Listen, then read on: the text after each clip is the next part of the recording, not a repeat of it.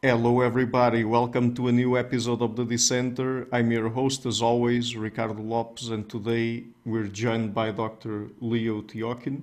He is Research Fellow at the Institute for Advanced Study at the University of Amsterdam, an interdisciplinary research specialist at the Center for Unusual Collaborations, and a postdoctoral researcher at the Eindhoven University of Technology. Dr. Tiokhin is a meta-scientist who studies the forces that shape how scientists do their work and make inferences from the populations that they study. Much of his research focuses on how incentive structures affect scientific efficiency and reliability, and how we can improve the recognition and reward structures in science, and those are the topics we're going to talk about today. So, Dr. Tiokhin, welcome to the show. It's a pleasure to have you on. Hey Ricardo, it's a pleasure to be here. Great. So, okay, my first question would be then, since you're studying, or one of the things that you study is science as a sort of social phenomenon and an object of study of the social sciences, what can we learn about what it is and how it works with that approach? So one way you can view science is like you might view any other culture, right? So every culture has its own norms, its own rules by which people um, are expected to behave, its own things that are considered deviant, its own actions that are rewarded, etc. So science is just, a unique um, institution that has people and is characterized by its own norms, rules, and these people want to achieve certain things within that institution by playing by those rules, by getting rewarded for certain types of research, um, by being punished for certain types of deviant actions, etc. So the answer to that question would be the same thing as why you might want to, as an anthropologist, go and spend a lot of time trying to understand uh, the people that you're studying anywhere in the world. For the same reasons, you need to spend quite a bit of time with scientists to understand what it is they value, why it is that they judge some research as better than others, why they pursue certain research questions than other ones. So, yeah. Yeah. And I mean, in the introduction, I mentioned you also study incentive structures, or that's at least one aspect of how the the culture of science works, let's say. So, in that way, when it comes to its incentive structures, is science an institution different from all others, or not? Yeah, that's a good question. So I don't I don't view it as entirely unique. It has some sorts of incentives that overlap with incentives we see in other areas of life. So, for example, despite the fact that science is not supposed to be very conformist, you're always supposed to be open to criticism. Criticism is supposed to be easy to publish. There's always supposed to be debates. I think it is more so like that than many other institutions, but there's also a lot of conformism within science. So within any given field, you're expected to use certain particular methods. Maybe in psychology, you do statistical analyses with ANOVAs, or are used to certain experimental designs, or whatever field you're in, it has these own norms. And so if you deviate from those and all of a sudden you introduce a new analytical technique, even if it's better, people aren't used to it and they don't know what to do with it. And oftentimes there's a bias against novel introductions, even if eventually maybe it becomes something that people recognize is an improvement. In the beginning, there's people who try and introduce novelties, oftentimes face challenges, and that's the same in any culture. We know humans are quite conformist, and so conformist transmission is a big factor that is one of the things that maintains cultural differences between groups, and that's the same reasons we see in science. We see a lot of sort of differences in methods between fields just because that field happened to have had that method at some point and it became the norm. So that type of thing is very similar to what we see in any other culture. On the other hand, science does have some unique characteristics that have arguably helped it to be quite successful and be a successful institution for getting us towards a better understanding of the world. So one of those things is the ethos of organized skepticism.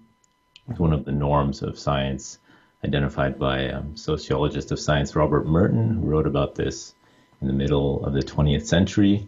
And it's the idea that claims are not supposed to be just accepted because some famous person said them or whatever reasons, other reasons just at face value, but claims need to be and exceptionally scrutinized. And in fact, scrutiny by the scientific community is one of the mechanisms by which you differentiate claims that are stronger from those that are weaker. And this sort of skepticism is something that any scientist knows. Many fields have this culture of just criticism and skepticism and things like this. Again, this is in theory. This varies a lot between fields. So, and if I go and give a talk to economists, I'll probably leave crying because of how much criticism I'm going to get. Whereas when I give talks with psychologists, it's generally quite friendly. And we also know criticisms are oftentimes really hard to publish. If you find errors, journals don't want to publish that. So in practice, it doesn't always work. But in theory, that's one thing that helps science to be as effective as it's been. Mm-hmm. And when it comes to these different incentives that play a role in science, which of them have a positive impact on the production of scientific knowledge? That is a very hard question. Yeah, it's hard because we don't have a good way of, I'd say, there's no agreed upon way of operationalizing what is good for scientific knowledge accumulation. So how would you go and decide if something is improving knowledge generation? Well, you have to operationalize it in some way in practice. And so maybe you can look at some specific problem. So you're trying to increase yield of a crop or something like this. And so you can see, okay, how has crop yield increased in places where they've had one incentive or another. So, but you focus it in on this narrow sort of operationalization, or maybe you can see, okay, there are some well-known problems in a field. And so at what rate are we solving those problems or something like this? So I think there are some types of things that I have suspicions are good for science, even though we don't have a good definition of exactly what it means for something to be good for science. So, for example, more openness of data sharing than we have now in science, where we have full-on secrecy. Open transmission of information tends to be good for group functioning. On the other hand, it also means that if something's wrong, it can very quickly spread. So that's why modularity in systems is good, because it can keep, if one thing breaks down somewhere, then not everything breaks down. So again, it gets really, really complicated. But there are some things I suspect are good for science. But I think this is a big ongoing question, and people are seriously thinking about, okay, if we want to answer this question, how do we go about understanding what it even means to get something like knowledge accumulation, or what it means to talk about something being good for science? Mm-hmm. And would your answer be the same if I ask you what are the kinds of incentives that harm science? So the interesting thing is, intuitively, so you would think it should be the same, right? So if I can't answer the first one, then why would I be able to answer the second one? But on the other hand, it does seem like that I can identify quite a few behaviors that I don't see any way in which having more of them would be good or something. So for example, like scientific fraud, where you're just completely making up some data or whatever. Data is usually the way it works, but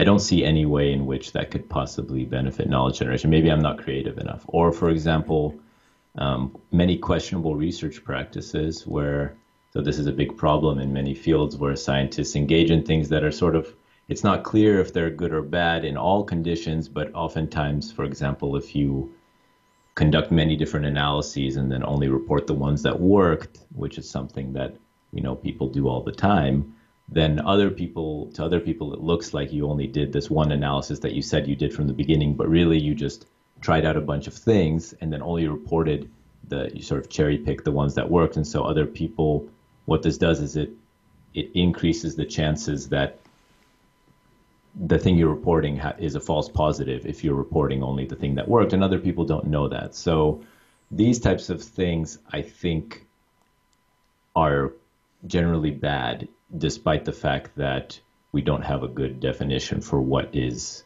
good. Mm-hmm. So I would like to ask you now about two different concepts. First of all, what is scientific efficiency?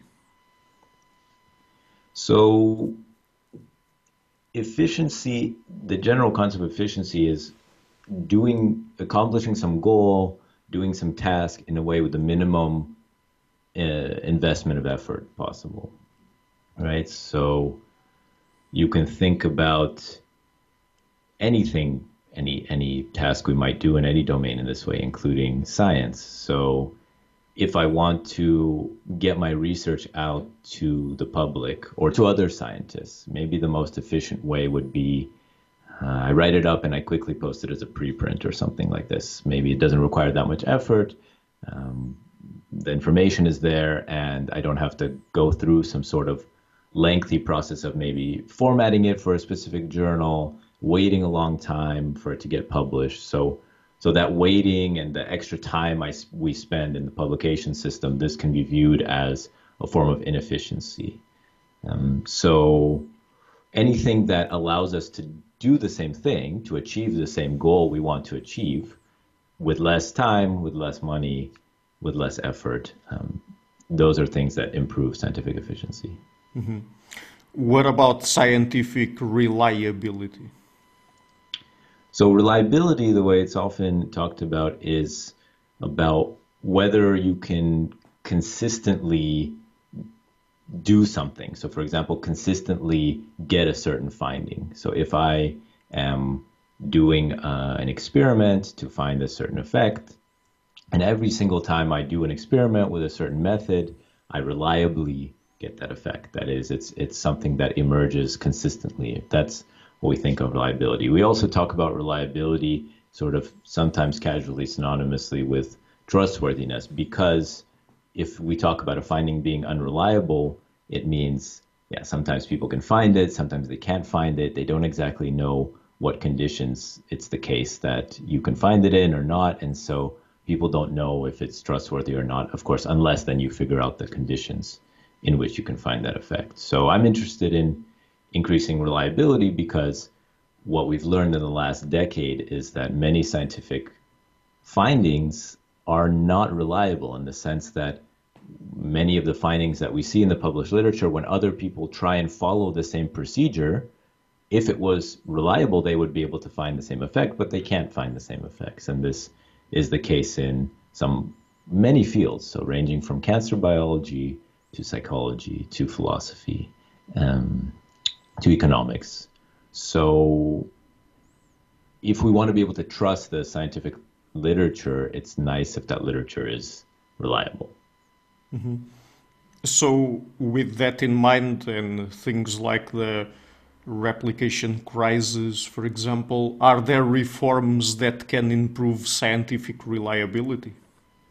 Yeah, so if you're focused just narrowly on reliability, there have been some reforms that have been proposed within the last decade that we have reasonable reasons to believe will improve reliability. So for example, a simple one would be running studies with higher statistical power. So statistical power is the ability of your study to detect a positive effect or a true effect when that effect is there. So if you run a study with not that many participants, which was the norm, for example, in psychology. Apparently, there was just these heuristics that you were supposed to run like 20 participants per cell in your 2x2 design for whatever reason, I don't know. And then maybe it got bumped up to 25. So these kind of arbitrary rules, oftentimes you would have very low statistical power. You would have statistical power of like 20% or 30%. So that means even if there's an effect, you're only going to find that effect, 2 out of 10 times or 3 out of 10 times. And so you can't reliably detect that effect. So one easy way to improve reliability is to just increase your statistical power. So actually run studies that actually have enough of a sample size to be able to find the effect that you're looking for.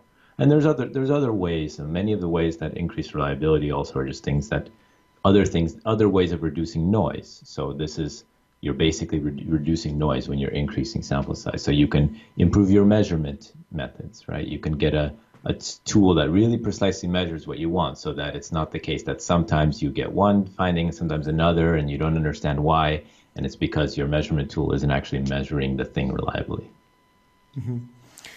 So when it comes to academic publishing, could you explain in what ways do information asymmetries and conflicts of interest incentivize scientists to deceive journals about the quality of their research?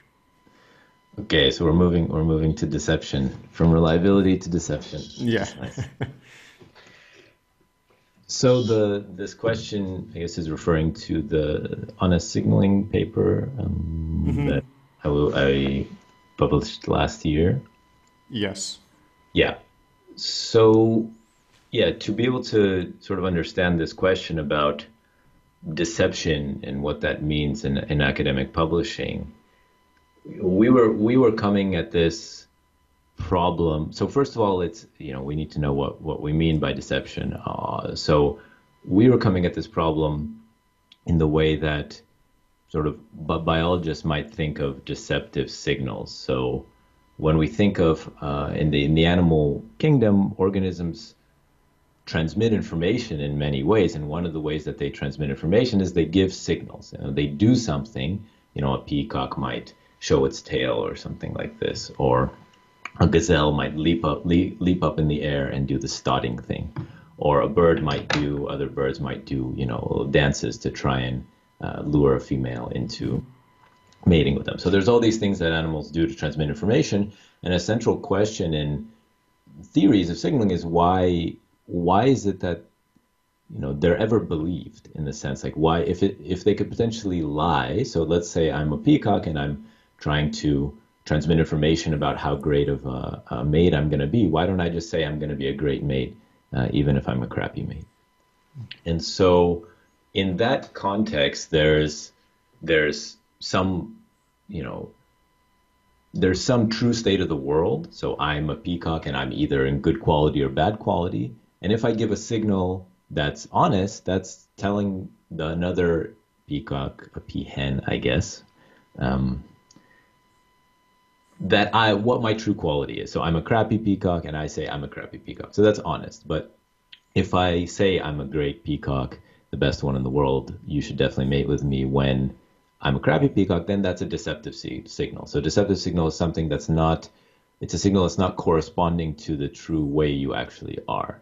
And this fits with how we talk about this. We can talk about this. I mean, in humans, sometimes people think about this having to do with your motivations. You intended to do something, but we don't think about any of that. We just think about, if I tell you one thing, but actually the truth is something else, that's deception. Mm-hmm. So anyway, and then this is going to be a bit of I don't want to go off too long on this, but one of the problems we were interested in is the problem of this kind of deception in academic publishing. So basically, the gist of the problem is that scientists have a lot of incentives to get their work published in certain journals, like high-impact journals, Nature, Science, Proceedings of the National Academy of Sciences, whatever. Every field has their specific journals, and scientists get grants based on the journals that they publish in, promotions, they get prestige. So there are big incentives to be able to publish in these journals. And so scientists have this incentive to sort of do whatever it takes in order to get their work published in those journals. And the thing is that when you ask about information asymmetries, the thing that refers to is that one party has more information than does another party. So in this case, when scientists submit their paper to a journal, yeah, they write up their research. They don't write up everything. They maybe did 10 experiments, 2 of them work, they write it up. I'm not saying this always works like this, but there are certainly there's a possibility for this. Or you do data analysis and you try it out in many different ways and you only report some of them. So you know everything about how you did the research, but all that the journal sees is the paper. So there's this asymmetry. And so that asymmetry and the fact that there's an incentive for you to sort of make the journal think your paper is as good as possible creates this possibility for deception, just like it does in the animal kingdom for deception about your own quality. We are interested in, okay, what are these conditions where scientists have these incentives to deceive journals about the quality of their own work? Mm-hmm. So, are there any mechanisms that can ensure honesty in academic publishing? Yeah, so this is the exact focus of our paper, actually. So what we do is we take some of these insights of these mechanisms from biology and actually economics, because these things were discovered, some of these were discovered around the same time in the 70s in both discipline, and we apply them to the publishing system. So one interesting one, I think, that economists have known about for a while, but that wasn't quite known in the meta-science community, is the role of actually inefficiencies. So you asked earlier about scientific efficiency. It turns out that actually, so the publishing process is inefficient in many ways, and people are annoyed about these inefficiencies. It takes a long time to get your paper published. You have to format your paper in stupid ways. All of these things, you have to pay money. But it actually turns out in our model, what we find is that these inefficiencies actually serve a function, and the function is that they prevent people from trying to submit low quality papers to high ranking journals. And the reason they do it is you can understand this intuitively a bit. That you can think about, if you have a bad paper that is probably going to get rejected, but maybe it's worth, I'll just try it out. I'll submit it to Nature and see, maybe it will slip through peer review. If there's no cost to doing so, if there's no monetary cost, and if there's no time cost, if you just get a response within 2 days, then why wouldn't you do it? And a lot of people do this. They just try out a bunch of journals until it gets accepted somewhere. But if every time you have to do this, there's a 6-month delay, or you have to do annoying formatting, or you have to pay $5,000, you're really going to think carefully about, do I want to pay this cost to submit my crappy paper to this higher ranking journal? If your paper is good enough, you'll probably still do it because you think it has a good enough chance of getting in. But if your paper is bad, then these inefficiencies, they create this set of conditions where it's only worth it to submit some papers to those journals and not others. And that's one of the insights, and this comes exactly also a similar insight from signaling theory in biology and economics. Mm-hmm. Still in the realm of scientific reliability, are replications always worthwhile? So, do you mean, maybe you could elaborate a bit on what you mean by that question? Yeah, if it's always worthwhile to try to replicate effects, studies, or Yeah. if there's a certain point from which, it's no longer Yeah. worthwhile to do so. Yeah. Okay. Yeah, so the easy answer is no. Replications are not always worthwhile, so nothing is Yeah. always worthwhile. Usually there are always some sets of conditions you can find that something's not worthwhile. So one easy condition in which something's not worth to replicate is if a bunch of other people have already replicated it and you're really, really confident in a finding. So if you think about when replications are really worth it, well, one general framework you can think about is how much information do I gain by doing this replication? So how much information do I gain, or how valuable is that information? And so Hmm. if it's the case that 20 other people have replicated something, like in psychology, the Stroop effect or something Hmm. like this, Hmm. then there's really little value to doing it again. You already are so confident that this is a finding that you don't need to replicate it.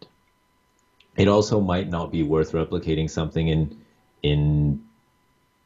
in other conditions. There are, for example, maybe you will learn a lot, but nobody cares about a certain finding, and it's really going to be costly for us to replicate. It's not theoretically important, so that might not be worth replicating. So actually, it's actually this a really big question now that people in meta science are thinking seriously about because basically pre replication crisis 10 years ago, replications were really hard to publish in many fields. So now we've had this sort of good change in how science works in some fields where now there's some funding to do replication studies. There's some journals that will specifically publish replication study formats. So it's sort of great. But now we don't know, okay, which studies should you replicate? How much should we invest in replication? So these are becoming the big questions now. And there are different frameworks and suggestions to try and understand that, and they typically focus around how much information do you gain, and is it actually valuable for us to replicate the study, or is it kind of a waste of time because nobody cares? So, within science, are the social sciences particularly problematic? So if you mean, I'm not sure. It depends on, I guess, what you mean by problematic and in which types of parameters or domains. Probably I'm referring more to scientific reliability and replicability and things Right, like that. right. I want to say a cautious yes for two reasons.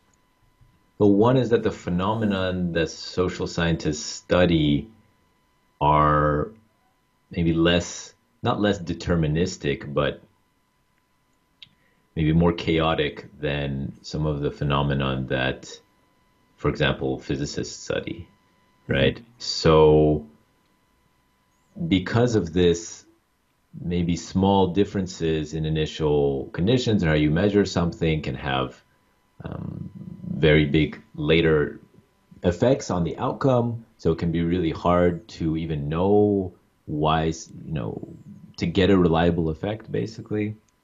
Humans have all sorts of weird stuff that affects their behavior, and depending on what scale you're looking at things at. And so the problems we study are very, they're more complicated than some problems that other fields study. And because of that, it just becomes really hard to get reliable knowledge. Of course, it depends on the scale. Sometimes, for example, you might be able to know the distribution of some behavior if you do an intervention, or the distribution of outcomes, but you might not be able to predict the specific outcome. And there was another reason that I thought the social sciences might be problematic. And I think that's just more of an inductively, it seems like in many of the fields in social sciences, we're just making slower progress than we'd like. So sometimes I feel like I'm not really sure what we're learning. If I were to come back 10 years from now or something like this, and I were to try and catch up to the latest theory in much of psychology or in much of anthropology, would much have changed really? Would it maybe take me, sometimes I suspect it would take me like 2 weeks, and then I would catch up to the latest theory. So whereas if I wanted to, so that's telling you something about the rate of progress. Um, yeah, and even if you don't look at it that way, if you just look at what does it seem like we know about the world from disciplines like physics versus disciplines like psychology, it seems like we've been able to learn a lot more. So something Of course, people might say we've been studying physics for a longer time, but I don't think that's the only explanation. So there's certainly something about the social sciences that makes it that progress is harder. So, and I mean, my next question is about the topic that I probably explore the most on my channel. I mean, all things related to evolutionary theory and evolutionary approaches to human psychology and behavior. Do you think that these kind of approaches can help the social sciences? If I just say yes, do we move on to the next question? Then I'm kidding. No. So no, I actually was trained in the evolutionary social sciences. I worked as an undergrad at UCLA at the Center for Behavior, Evolution, and Culture, and then my PhD was in evolutionary anthropology at Arizona State University School of Human Evolution and Social Change with some people that you've interviewed on this podcast, like Rob Boyd and Yep. Clark. Actually, I think you had an interview with Clark as well, who was at UCLA, Uh, still is Clark Clark Barrett. Barrett. Yeah, Yep. yeah. Yes. So of course, part of me is very passionate about the evolutionary social sciences, the potential for evolutionary theory to help serve as an integrative framework for the social sciences to help us ask better questions. So, in some sense, it's impossible to say no to that question because humans are the product of evolution by natural means of natural selection. So every aspect of human yeah, human cognition, human behavior, even societies which have been subject to cultural evolutionary processes. Everything is a result of some sort of evolutionary process. And so, of course, evolutionary theory can be, needs to be an overarching framework that helps people to think about human behavior. So that's not really, for me, that's not really a question up for debate. Now, I do think that, I don't think the current frameworks that we have in evolutionary social sciences, which if I roughly divide it up, I don't know if I'm outdated now, but in terms of behavioral ecology, evolutionary psychology, and gene cultural coevolution, if you had just those frameworks and you were trying to understand humans, I think you would really fall short. So there are many other, there are many other things about human societies that those frameworks don't point your attention to. There are many things that other disciplines know that the evolutionary social sciences sort of ignore that are maybe consistent with evolutionary theory, but they're not explicitly derived from some sort of adaptationist framework or something. So I'd say I'm not as dogmatic about how much the evolutionary theory needs to be the one thing that we all sort of use to ask our questions. I think pluralism is important in science, but at the end of the day, everything needs to at least be consistent with what we know about how evolutionary theory shapes the design of organisms. So I guess that a somewhat big issue in the social sciences has to do with cross-cultural research and the protocols that people apply across different cultures. And I mean, two examples that come to mind is the weird problem and also the work that's been done by Clark Barrett and others in the Geography of Thought project. I mean, how careful should scientists be about when they're going about applying protocols that have been honed on a particular subset of humanity? Yeah, that's a funny question. So I can just easily say very careful, and then again we can move on, I guess. Do you have a specific thing in mind, or should I just give my general thoughts on the question? Well, I mean, just the general thoughts because of the issues we know nowadays about how the variability of human psychology, for example, across different Yeah. cultures and things like, as you mentioned before, gene culture coevolution. I mean, to what extent, when we're studying or when we hone a particular protocol in, let's say, this is perhaps the most common in weird societies, how careful should social scientists be about applying it in other cultural contexts? Yeah, so this isn't something I've worked on in a while, but generally when you're doing research, you're making a bunch of assumptions. So when you develop a certain method, you make assumptions about the way participants are going to interact with that method. They're going to interpret the questions, maybe the way that you intend them to interpret it, that their responses mean what you even think they mean. Well, there's all these implicit assumptions. You can they can even be referred to as sort of auxiliary. You have these auxiliary theories that sometimes philosophers of science discuss, in the sense that whenever you're testing a theory, you're testing both the substantive theory and all these other assumptions that the experiment's going to work the way you intend, and the participants are going to respond the way you intend, and there's not going to be a ghost that interferes that you don't know about or whatever. So in this sense, the thing is, when we come up with many of these protocols, we are doing so and we're testing them usually on, I mean, it doesn't matter whether we call it weird or whatever, but you're testing them on, let's say, college undergraduates, which just happens to be the most common population people study. Right. You test them on college undergrads, and then the undergrads sort of respond in the way you think. They tell you they understand the task.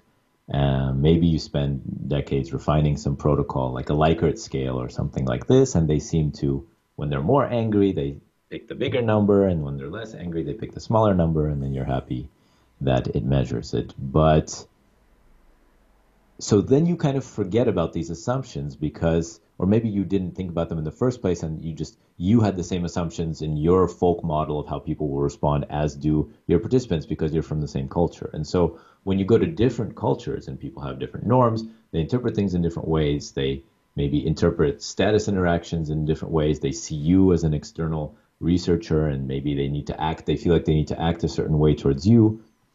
Then if you just take that same task and you just give it to them and assume they're going to interpret it in the way you intend, that's a huge assumption. Maybe they will. Maybe you've come up with a magical, cross-culturally invariant task. But if you don't, then you don't know what your data mean. And this is a big risk of that people who have spent their lives doing cross-cultural research. So you mentioned Clark. You had Joe Henrich on here. All of these, any anthropologist who's intensively done field work knows this much better than I do. I've spent a few seasons in the field running some studies and designing studies, but you can really get misleading data. So in that paper, maybe just one example, Dan Harushka and myself and co-authors had this paper about learning from failures of protocol in cross-cultural research. And in that paper, there's this nice example of what happens when you take a basic intelligence test, for example, that's honed using like 2D objects on paper, where participants have to, there's like square, triangle, whatever, and then you have to fill in what a certain missing piece is. And you think that that's cross-culturally invariant because, yeah, they're just these symbols and people should be able to interpret these symbols and whatever, there's no language associated with them. But there's a nice study where when people take this task and then they give it to school children in Zambia, the school children perform really badly in a way that seems, and it's a hugely right-skewed distribution where most of them are getting very low scores on this. And if you didn't question the assumptions of the test, you would come to the conclusion that, maybe these children are not that smart or something like this, right? Which, sure, there might be. Anyway, so that could be one idea. But what they did in the study then is they took the same task with the same logical structure and everything, and they just changed the materials. Instead of having 2D objects and these logically abstract tasks of these objects that children were used to playing with, they used 3D objects like beads and sticks, things like this, that the children were used to playing with. But they kept the task, everything about the logical structure of the task was the same. And when you do that, then you get this nice normal distribution of scores of performance on this, and you have um, children performing way, way, way better than they did before, even though the task, the structure is exactly the same, because now they're actually used to these objects, they're able to think about it. So before, you basically just come up with a task that's mismatched to the population you're trying to study, and you would make the exact wrong inferences of doing this. So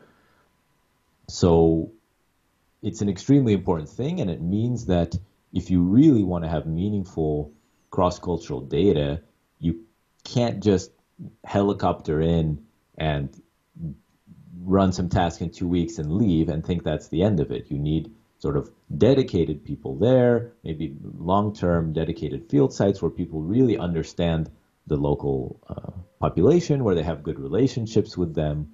And this is not easy. It's really, really hard for the researchers to do, and it's really, really expensive potentially. It's not something that you can just do as a PhD student, go for a year or something and get the data you need. So it's hard. It's a hard problem. Yeah, it is. I mean, I've already discussed it with, in fact, Clark Barrett, Joe Henrik, and others on the show. So yeah, it's complicated. So the next question, I think, is an interesting one because I would guess that many people don't think often about this, but when should psychological scientists test hypotheses? Or to put it in other words, is there some sort of process they should follow before they feel ready to test their hypotheses? So there's no process in the sense that it doesn't mean there's no answer to the question, but science varies, the way people do science varies in different fields, and even within a field like psychology for different questions.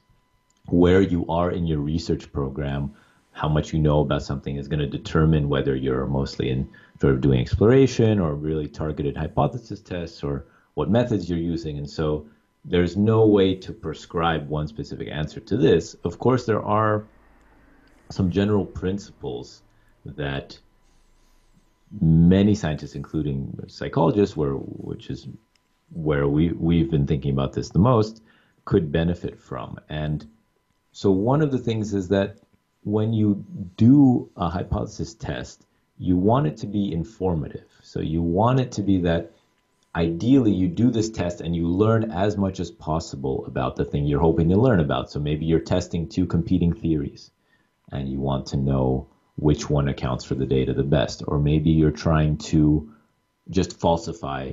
You're like, you love Popper and you're like the one psychologist who actually does disconfirmatory research as opposed to confirmatory. Not to bag on psychologists. I think that's like this in every field. So you decided you're really going to try and disconfirm your thing, but then you just make up a scale when you do this. You're trying to measure, I don't know, mood or something, and you make up a scale. And then you don't run a study with that high statistical power, and you don't even know really what this mood construct means. And then you get a result, right? And the problem is that you have this maybe some hypothesis up here, but then you have to go down this chain. You go down this chain from the hypothesis to the operationalization and the method and the statistical test, and you need to know the concept and all these things, and all the parts of that chain are weak in the sense that you have all this uncertainty in there about, is this really the right way to operationalize it? Is this really the right amount of participants to detect the effect? Whatever. And so at the end, you get some result, but there are so many reasons that you could have gotten whatever, a certain result. For instance, you get a negative result, but is that because your measurement instrument was off? Is that because you didn't really Understand the construct. Is that because you didn't have proper statistical power? All of these things. And so you need to make sure that your derivation chain, so this chain that leads you from the abstract hypothesis or abstract theory you're testing to all of the things you need to do in order to be able to actually run a study and do a test, you need to make sure that all those things are strong. And I was thinking about this a bit.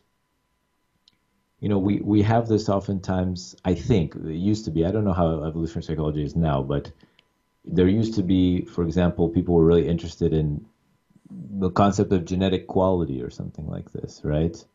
But you can't really measure genetic quality. And so you use proxies like maybe facial symmetry Yes. or pick your one that you want to use. I don't know, muscle mass or chin chin manliness or whatever. Well, I don't know what people do now. There's many different things that you can do, and then you find some effect, but then you're not, for me, I think, yeah, okay, but I don't really know how that thing relates to genetic quality. You have to really show me that that thing is a really good proxy for this other thing. Otherwise, there's all this uncertainty, and anyone who's skeptical can just write it off, basically. Um, Yeah. so, and that type of thing really slows down scientific progress. It's also like if I try and measure fitness and then instead evolutionary fitness, and instead of measuring something closer to what we mean, let's say like number of offspring or number of grandchildren or something, I measure like, I don't know, how many matings I had or something. Well, that's okay, number of matings, but then you have to assume that translates into something else. Or what if I measure some other thing, like, I don't know. You can think of something even more distant from it that we usually measure with humans because we can't oftentimes actually measure fitness. And so then at the end of the day, we don't really know what the data means for the theory. Yeah. So those types of things are nice to fix if you actually want to do informative tests.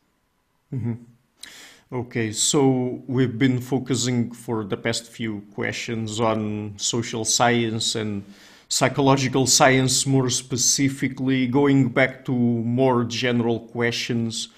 What is a scientific model? So models are something I've worked with a bit in my research, and generally a model of anything, including a model of, let's say, a scientific theory, is an abstract representation of the thing. So you use something that abstracts away from some details, and so is a bit of a simplified version in order to represent something else.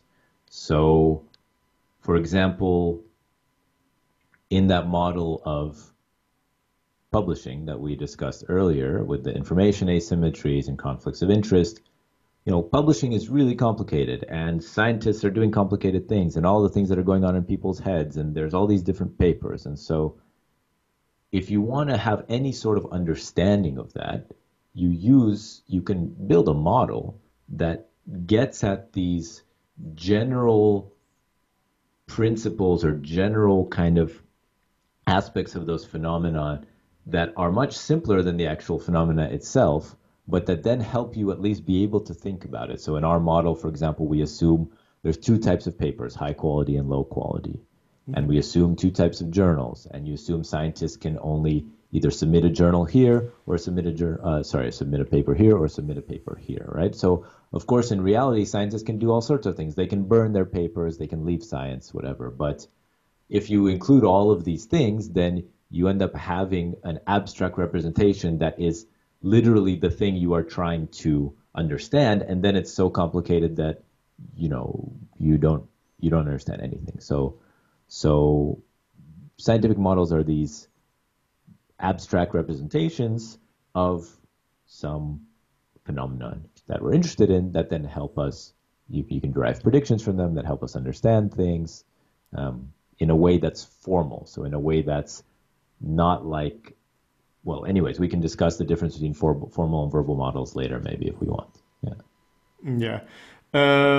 Yeah, so, but how should we think about the relationship between a scientific model and the real world, or the aspect or aspects of reality it's referring to? So there's this nice saying, I think it's by George Box, the statistician, but I would bet maybe $50 on it, but not $5,000. And it's that all models are wrong, but some models are useful. And so that has to be true. If you have an abstract representation of something, it's not the actual thing, so it's wrong. But the way that we think about the relationship between models in the real world is, at least the way I think about it is, so you can use different models for different purposes to help you to see different aspects of the real world. Yeah. So to focus your attention on different things. So you can think of maybe in evolutionary biology. Well, anyways, that's maybe not a great example, but but then you can also think about that some models they are less wrong than other models in the sense that they more closely capture the core features of the way the world actually is. So, for example, as one simple example, you can think about, a geocentric model of our solar system. You have the Earth in the middle and all the planets revolving around, or you can think of a heliocentric model with the sun in the middle. Now, they're both models in the sense they're leaving out many things about how the universe works, and our solar system works, and just has a couple orbs orbiting around. But one of those models, the heliocentric model, is less wrong than the other model because it actually has the sun in the middle and planets orbiting around it, and that's the way that the world actually is. And so that then ends up providing us with sort of the assumptions that are made in the model are more closely aligned with the way that the world actually works. And oftentimes that's, all else equal, that's a good feature of a model if your model is not just completely misrepresenting some key aspects about the world. So in my previous question, you were mentioning at a certain point two different kinds of models, right? Verbal models. What Yeah. was the other? Formal models. Yeah. Could you tell us about that? Yeah. So a simple way of thinking about it is a verbal model is usually what we're talking about all the time whenever we have any idea about anything, just a hypothesis. Maybe it's just something that's in natural language. So maybe I have the idea that, when there's harsh and unpredictable environments, then it's adaptive to engage in impulsive behavior. That's just words. So that's a verbal model. Where the formal model is something that is, you can have many different types of formal models, but usually we're talking about something in mathematics or in computational models in code. You can also have structural models, whatever you want to call them. So when you build a Lego thing or something, that's also a model. So that's the key difference between verbal and formal models. And oftentimes, when ideas or fields are a bit immature, you might start with verbal models. It's totally fine, and you might have an interesting idea, like the impulsivity and harsh environments thing. But then the problem is, does this idea really make sense? Would you put, $10,000 on this idea being right? What exactly do you mean by impulsivity and harshness? Do you mean that the mean level of resources in the environment is really low, or do you mean that the probability of the resources going to zero is really low, or does sometimes you get down to a really low level, and so it's really hard to think about all of these things verbally, and then just the logical structure of the argument as well is really hard to tell, like the causal links. Is it actually the case that if environments are like this, then impulsive behavior will evolve, for example? And this is really hard to tell verbally. So you might start off verbally, and then if your idea matures, the way it matures is by formalizing this idea in math or in code, and then you can make things more specific and see, oh yeah, okay, this is what I mean exactly by harshness and unpredictability. This is what I mean by impulsivity. Oh, I see. In these conditions it evolves, in these it doesn't. I'm using this example as just I was reading a recent paper by Jesse Fenneman and Willem Frankenhaus. I think it was in Evolution of Human Behavior, actually, where they modeled exactly this. In I guess developmental psychology, people are really interested in these questions, and but there were just verbal models, and people were arguing this, and then they modeled it, and it turns out it's really complicated. You know that impulsivity involves in some behaviors, environments, and not others. It depends on what you mean by harshness and unpredictability, and you can't really do that without a formal model. Right. So I have one last question. Throughout our conversation, we've been talking about several issues in science. I mean, some of them are common, I guess, across all science. Others affect more the social sciences, as we talked about. When it comes to solutions or reforms that can apply to that we can apply to science to improve the several aspects, I don't know, like, for example, reliability, publishing, or whatever. Do you think that these solutions we might come up with could apply to all science, or that we should try to come up with different approaches to different areas? That's a great question to end on. I have a hard time of thinking of any solutions that you can just apply broadly to all fields of science, given how different all fields of science are, that would be sort of domain generally good. There might be things that produce good effects on average and are maybe neutral or bad for some fields and great for others. But I think this is the key thing that actually the scientific reformers are coming across now. So in the beginning, with all these replication crises, people started saying, okay, everyone should replicate things more. They should share their data and they should pre-register. And so it was this very top-down thing. And that's okay as a first start. You identify the problems. But now we're coming to realize that you need sort of this mix, just like in governance systems, where you maybe have a top, it's an entity at the top that has some power over the entities at the bottom, but then you also have local governance that deals specifically with local problems and is able to sort of create local adaptation. I think we need the exact same thing in science. So maybe something to do with preventing fraud or something like this. You could have a very general thing that applies to most fields, but for most of the reforms we're talking about, what we really need is we need to generate these ideas and then create mechanisms at the level of specific lower level things. So in different fields, different subfields, whatever, maybe different countries that allow those things to adapt to the local circumstances. And so this is going to be the big challenge in the next decades, even for the reforms people have come up with that they're already passionate about.